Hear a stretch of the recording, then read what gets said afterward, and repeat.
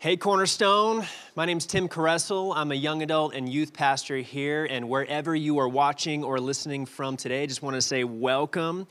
We're continuing a series called Sheltered into New Life, and today I want to share a message with you that I'm calling Wait for It. Because, we are living in this very unique season of sheltering due to a pandemic. And I think that we've all gotten just a little familiar with waiting at this point.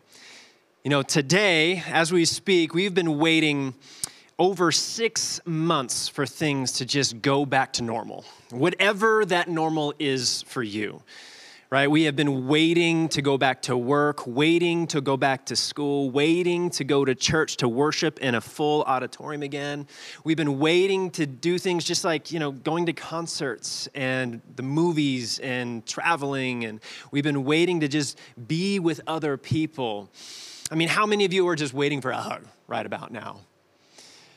But I don't think that I'm alone in that there have been many points during this season where there's been points of frustration and points of disappointment and anxiety, just feeling like, man, when is this going to be over? When are we going to get to the other side of this?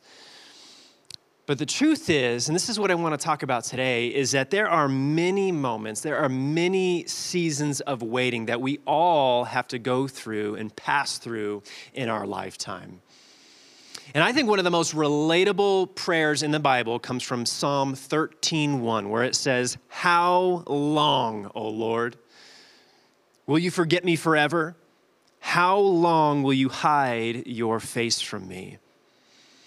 I mean, have you ever been in that place before?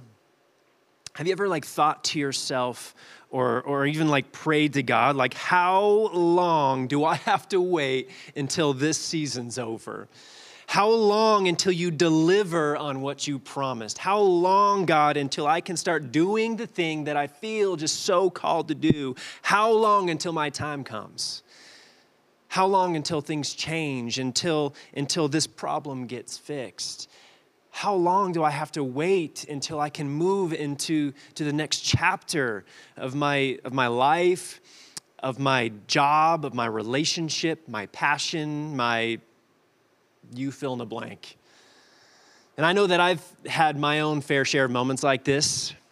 I've had many points where I've thought these things and I've prayed these things. I think one of the most notable seasons for me was back in 2008. Lindsay and I, we moved to the Pacific Northwest and we left behind Colorado. We left behind our Cornerstone family. And no joke, within a year, we were already asking God, so how long until we can go back? Because we're kind of done. And we would have to wait nearly 10 years before God would open up a door of opportunity to come back. And that wasn't before having to do one more cross-country move to the East Coast.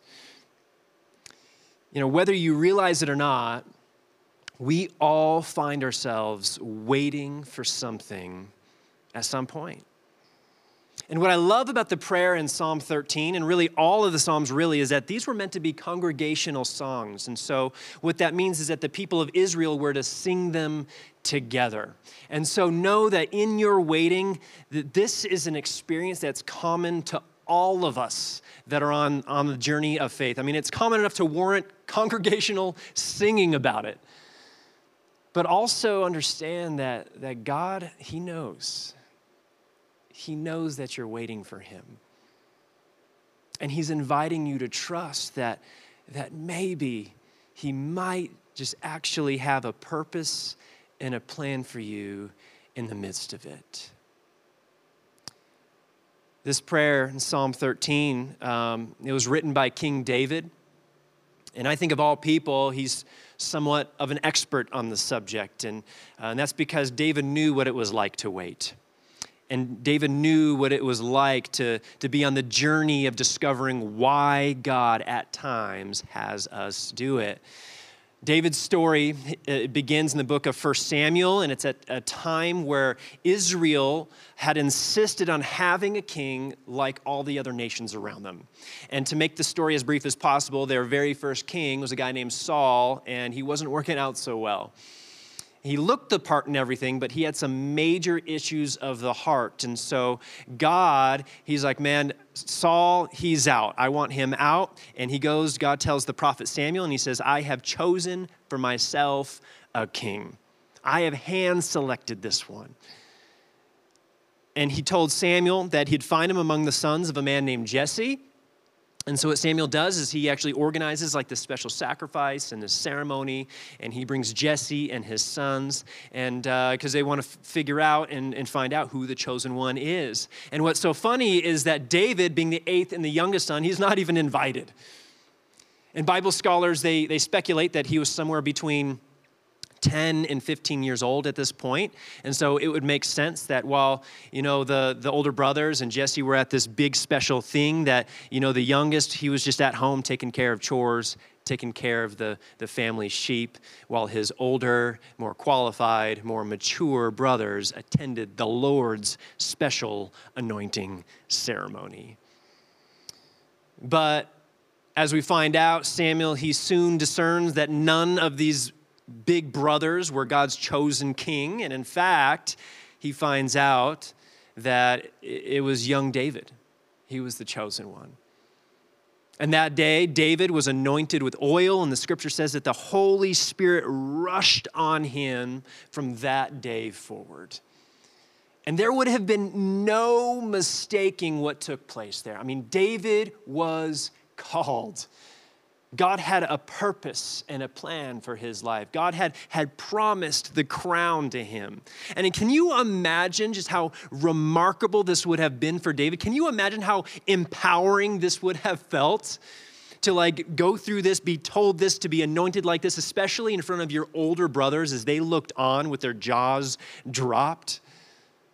To experience the Holy Spirit, just as the scripture says, rush over you. And to know so clearly that God had this remarkable purpose and plan and promise for your life. But given all that, I think it's so funny how this particular scene ends in the Bible. After all this goes down, it just says that Samuel got up and left.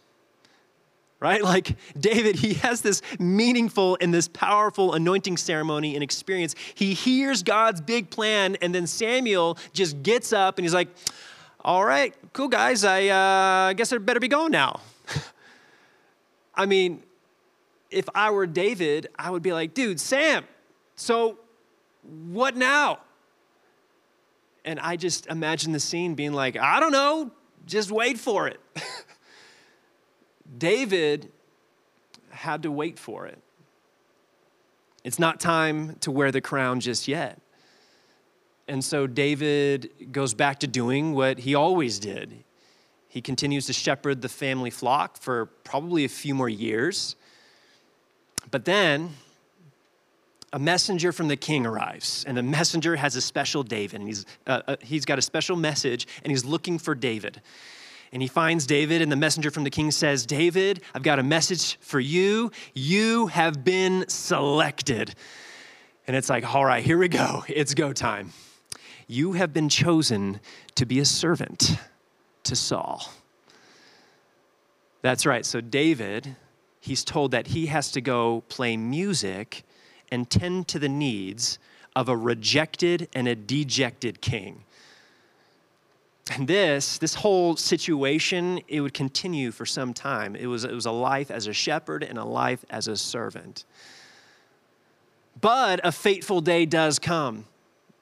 While Israel's army is in a standstill with their Philistine enemies, most people speculate, a lot of Bible scholars speculate that David is somewhere between 16 and 19 years old at this point, because the law in Israel at the time said that you had to be 20 years old to be in the army. And David's brothers were soldiers, but he wasn't. He wasn't old enough. And so David's dad tells him he's got to run this picnic basket full of food to his brothers who are in the army camp. And so he goes and he does that. And this is where things seem to take a turn for David. This is where the years of waiting seem to be coming to an end, coming to fruition, because it's here where David would meet and slay the giant Goliath. And the scripture even makes these really interesting comments before he kills Goliath. It points out in the Bible that he left his sheep at home and he left his food with an attendant at the camp. And it was a symbolic statement, meaning saying that David, he was leaving behind that part of his story. The chapter of being shepherd and servant was ending, and a new page was turning for him. And indeed, after killing Goliath, he becomes a national hero. He becomes a warrior in the army. Finally, the waiting is over, right? No. You see, Saul, he gets jealous. Saul feels threatened by David's fame and his God-given talent as a warrior and as a leader, and so he tries to kill him, forcing David to flee and basically become a refugee. So David, for years, he spends his time not only fighting external enemies, but he's trying to survive the wrath of his own king in his own country. He's constantly on the run. He's living in caves. He's even so desperate that he tries to find asylum in enemy territory. In other words, more waiting. And I think that at this point, the waiting is really starting to get hard. Because, when he was younger, when he was a kid, he was probably more likely to be like, well, okay, I get it. I'm just a kid. I have no idea what I'm doing. I don't know how to be a king. I get it. I can wait a minute. But at this point, David has done some growing up. David has experienced some things. David is now a proven warrior, and David has now learned to be an effective leader, and there are people who are loyal to him. And now he just has to sit there and watch a rejected, manic, and unstable king run things. And there often comes a time in our seasons of waiting where it just stops making sense, where our levels of frustration and impatience and disappointment and confusion just kind of comes to a boiling point, where we're wondering what's really going on.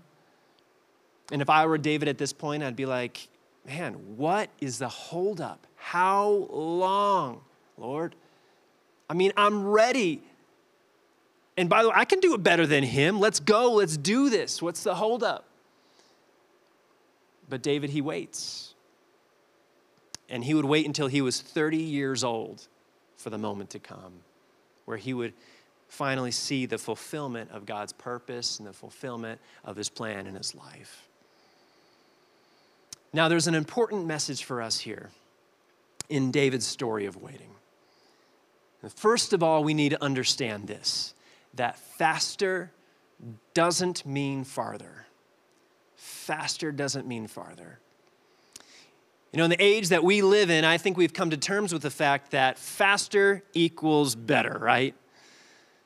I remember downloading music on Napster on dial-up internet 20 years ago. And it took, to download a single song, it took 4 hours. And I remember you could listen to the portion of the song that had downloaded already. So you could listen to the first 7 seconds of the song, and then you'd walk away. You'd come back 45 minutes later, and then you could listen to the first 11 seconds of the song. And I thought that this was amazing. The innovation, it was incredible. But now, we are streaming and downloading entire movies in seconds from our phones while we're on a road trip. I can ask my robot servant, Alexa, to play the Hamilton soundtrack while I'm cooking dinner. It's awesome. Yes, faster is better, right? And of course, we got to talk about Amazon. And I have a confession for you. If something isn't available with Prime delivery, it basically doesn't even exist for me. It's like, oh, it's not Prime? That's too bad. I guess I can't get it then.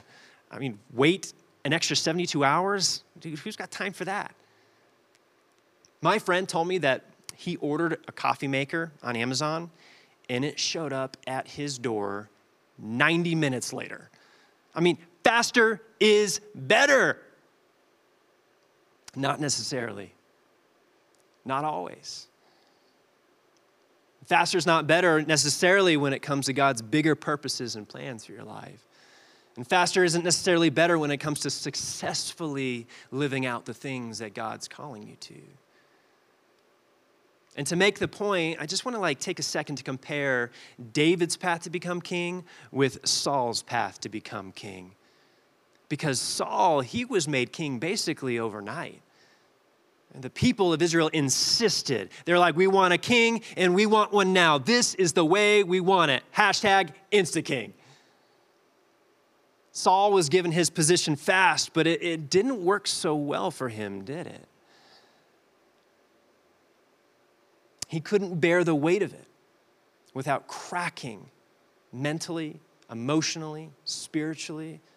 Just looking at the scripture, it's clear about the decline of his mental and his emotional state and how his relationship with God, it completely breaks down. He was given the authority fast, but he didn't know how to deal with the responsibility. And he didn't know how to lead in a way that was healthy or godly, and he became destructive towards other people, and he became destructive towards himself. And his story ends in such a sad way. It ends with him and his son dying on the battlefield in a needless battle as a rejected and a dejected king. In other words, the crown came quick, but he wasn't able to wear it for very long. David, on the other hand, waited at least 15 years for his moment. And he certainly had opportunities to force God's plan. He had opportunities to expedite the process by killing Saul, but he waited patiently for God's timing. And he ended up ruling for 40 years as king during a time considered the golden age of Israel, where they experienced incredible prosperity and blessing and favor with God. And now he certainly wasn't without his flaws and without his mistakes, but despite all this, he led well, he pursued intimacy with God, and he led others into worship and obedience to the Lord also. You see, fast, it feels so good in the moment, because we don't have to wait to get what we want. But it doesn't consider the bigger picture. You know, one thing I've learned in my waiting is that when God calls you to a certain destination, and he is just as interested, maybe even more so, in who you are when you get there. You know, when he fulfills a plan or purpose or promise in your life, he wants to make sure you're able to hold it, that you can bear it. He wants to make sure that you are equipped and prepared. Yes, he wants your faith to grow so it's big enough to handle what he gives you. And let me tell you something, faith doesn't show up in your life at prime speed. And this, by the way, is one of the reasons why I feel real concern when I look at our culture. Because speed is no longer simply treated like a luxury. Speed is treated like a necessity. Like we're going to suffocate without it. Where if something isn't fast, then it's not worth the wait. If something isn't fast, then I don't have time for that. If it's not fast, we say, what's the point? If it's not fast, then it's not good for me. And you know, there are others who are seeing the dangers of this in our culture and are sounding the alarm. I recently read a fantastic book by John Mark Comer called The Ruthless Elimination of Hurry. And the underlying principles from people like John Mark Comer is that our obsession with speed is causing us to miss what's important. And it's making us unable to hear what God is saying to us. And it's inviting, oftentimes, real damage into our life. And the key to flourishing as a human, as a person, is just in slowing down. It's in accepting those seasons of waiting that God gives us and learning to receive them as a gift. Proverbs 19:2 puts it this way. It says, desire without knowledge is not good, and one who moves too hurriedly misses the way. You see, faster, it doesn't necessarily mean you'll be able to go further in life. In fact, it often means you can't. And this, by the way, is why we need to be so careful not to judge our lives by the speed of others. Had David done that with Saul, I mean, it would have been a total disaster for him. It would have undercut God's bigger plan for him. And so, as we look around at the people around us, our coworkers, our friends, people's social media feeds, man, don't judge your life by the speed of theirs, because God just may have a different timetable for them. And if his timing for you seems to be moving more slowly, if there's more delay in your life, if there's more waiting involved, know and trust that maybe that there's a reason for this. And it doesn't mean necessarily that there's any less value or importance for my life or for my future. And it's possible, by the way, for all we know, that the people that we're so tempted to compare our lives with are rushing the weight in their own life, and they will eventually burn out or flame out. Who knows? And God, he doesn't always use long periods of waiting, but the point is simply to trust that when he moves, it's just at the right time. And there's one more observation that I want to make from David's story today, and it's this: something is happening while nothing's happening. Something is happening while nothing's happening. Just like the way that we have come to believe in our world that fast equals better, we've also learned that slow equals broken. Just think about so much of our day-to-day life, right? Waiting is a signal that something isn't working properly. You get the spinning wheel on your computer or while you're trying to watch a show, and we think, man, something's not working right here. We got to reboot this thing. You get stuck in traffic, cars are not moving, it's just inching forward, and we just automatically assume something is not right. There's a car crash, there's an accident, hence there's a problem causing this holdup. But we can sometimes take that mentality into our journey of faith, and we can mistakenly believe that when it seems like there's no clear movement in our life or in our situation, something must be wrong here. And we begin to wonder, what did I miss? Where did it go wrong? What did I do? God, have you forgotten me? What is going on? What's the problem? But the truth is that God simply works on a different timetable than we do. And to us, waiting means something's broken, but to God, there's just nothing wrong with it. And in fact, if we could just see it through his perspective, we would see that God is at work in the wait. He's working there.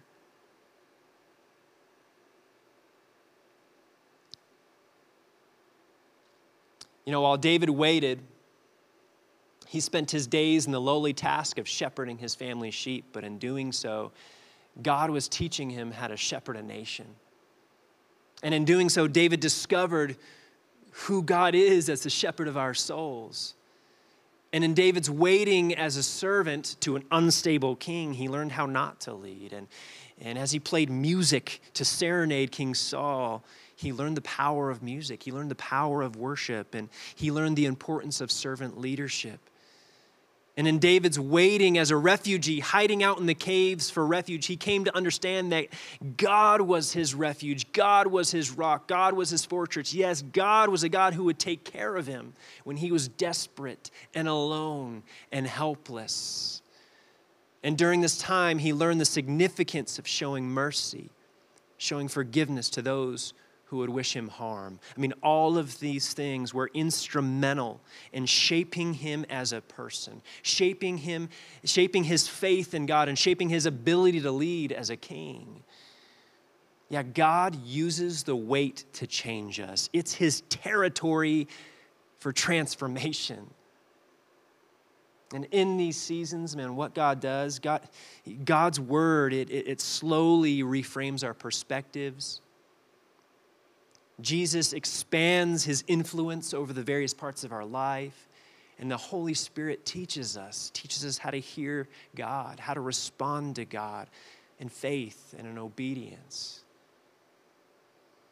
And that's why some of the most common metaphors in Scripture for the way life works, for the way God moves, we see a lot of metaphors about farming.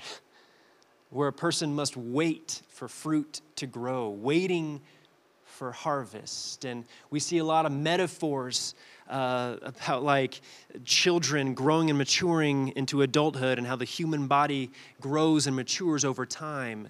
And these metaphors in the Scripture, they tell us, first of all, that deep, pervasive faith and holiness and fruitfulness that doesn't occur instantly.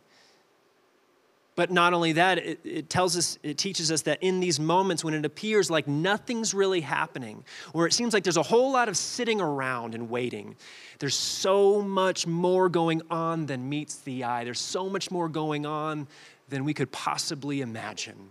Yes, something is happening while nothing's happening. God is at work in the wait. Recently, I've been watching a TV show called Alone on the History Channel.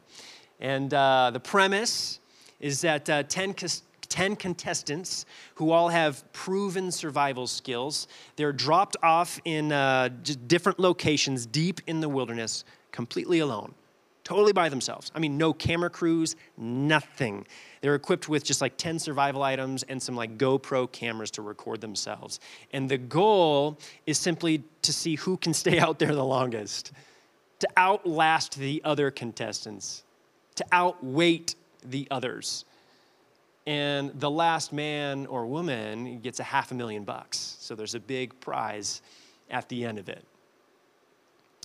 And some of these people were out there. The season I watched, they were in the wilderness of Patagonia, and some of them were out there for 3 months by themselves, waiting it out. But others tapped out much earlier. Some people tapped out after a couple weeks. Some tapped out even just after a couple days. And no judgment, by the way. I mean, I wouldn't last 45 minutes. But I noticed that there's like this interesting pattern between the people who were able to stay out there a long time versus the people who decided to leave early. And it wasn't necessarily survival skills because, again, they all had that stuff down. But the people who left early, they seemed to be overwhelmed by the waiting. Just the day-to-day nothingness was crushing to them as they were just waiting for the competition to be over, to get to their destination. And they focused a lot on what they didn't have there with them. And one contestant who left early, he said, man, it felt like I was in like this big, wide open, beautiful prison.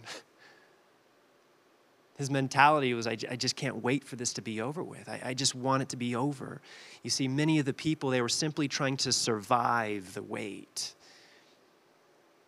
But then there were people who were able to endure it and not only endure it, but thrive in that space.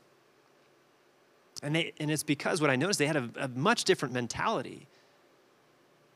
And pinpointing it, I think it's that they were just more present in the waiting. They consistently expressed gratitude for what was around them. They consistently expressed gratitude for the day-to-day experience and even the nothingness that they experienced many days, many hours.